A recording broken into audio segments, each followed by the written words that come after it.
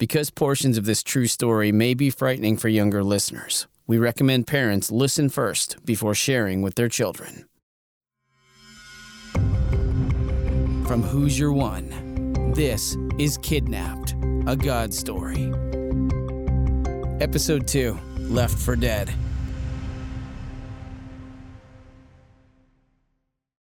If Hollywood were to ever make a movie about what happened to 10-year-old Chris Carrier, Chris, as a fifth-grade boy, probably would not have been allowed to see it. The violence would not be suitable for children. On December 20th, 1974, Chris Carrier found himself trapped inside an old motorhome in the middle of nowhere with a strange man who apparently wanted to kill him. I see this gentleman standing behind me holding an ice pick. This is what happened next. Before I could figure out what was really happening, he pulled me away from the window, pulled me into the middle of the RV, forced me basically onto my back, looking up at him, and began to stab me with this ice pick in the chest. And I just remember looking up at him. Of course, my mind is beginning to race at 100 miles an hour. I don't know who you are. I don't know why you're doing this. I just don't know. And what goes through the mind of a little tent course in that era of when we grew up? You know, it's easy for me to think, what would the characters on TV do? You know, what would a Starsky and Hutch role look like for me? Not good. As a 10-year-old, I was small for my age, but he was a full adult.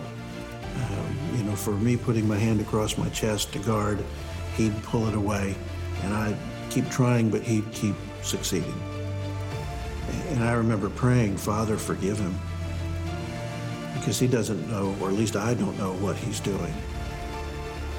Chris's kidnapper stabbed him repeatedly in the chest, arms, and shoulders. Then suddenly, he stopped.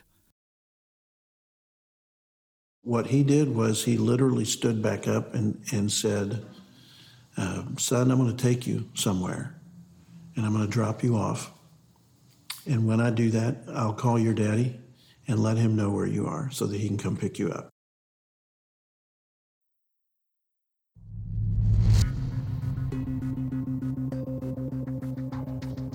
As Chris lay bleeding on the floor, the man walked to the front of the RV, calmly sat down behind the wheel, and began to drive. Looking back, I think he had made some kind of a plan to do something. But I think he wavered. And somewhere along the way, there must have been this, you can sit in the back because you're clearly not a threat to me, but I'm going to drive and think about how I can come up with a better solution to accomplish what he wanted to accomplish. And given the locale in Florida, it seems easy to say, let's go to the Everglades or out into the wilderness, and nobody needs to know.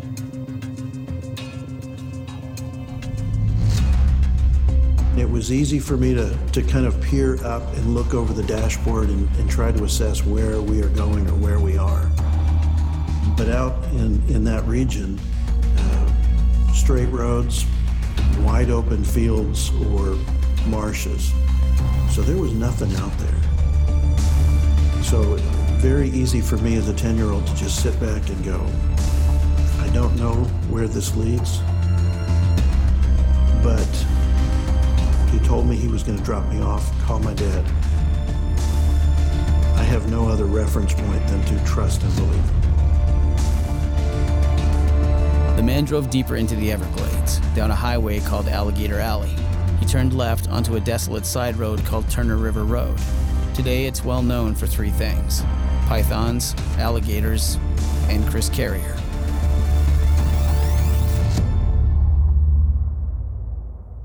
He stopped the RV, and we walked, maybe 20 yards at best into the marshy area. And he pointed at a tree. He said, "Why don't you sit down over there by the tree?"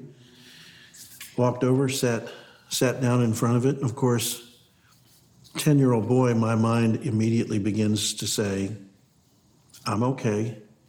Christmas is 5 days away.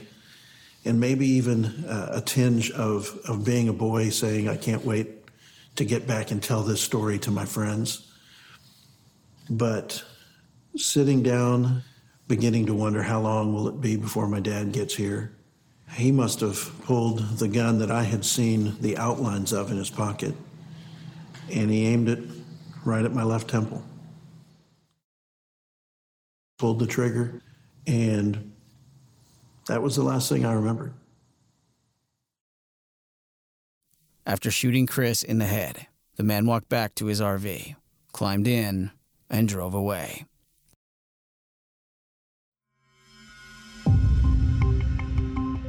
On the next episode of Kidnapped, A God Story. When Chris didn't come home from school, his family began a frantic search. By that evening, the FBI was camped out in the carrier's back bedroom, and the news media was camped out on their street. Everybody knew Chris Carrier. It was all over the TVs. And then, after 6 horrible days of nothing, there was something. I'm in the kitchen and the phone rings and whew, I'm reliving this.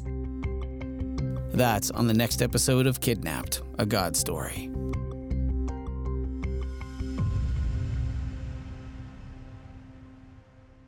Episode 3 of Kidnapped, A God Story drops in 4 days. But if you don't want to wait, you can listen to all the episodes now and check out photos, videos, and other bonus material at who'syourone.com/kidnapped.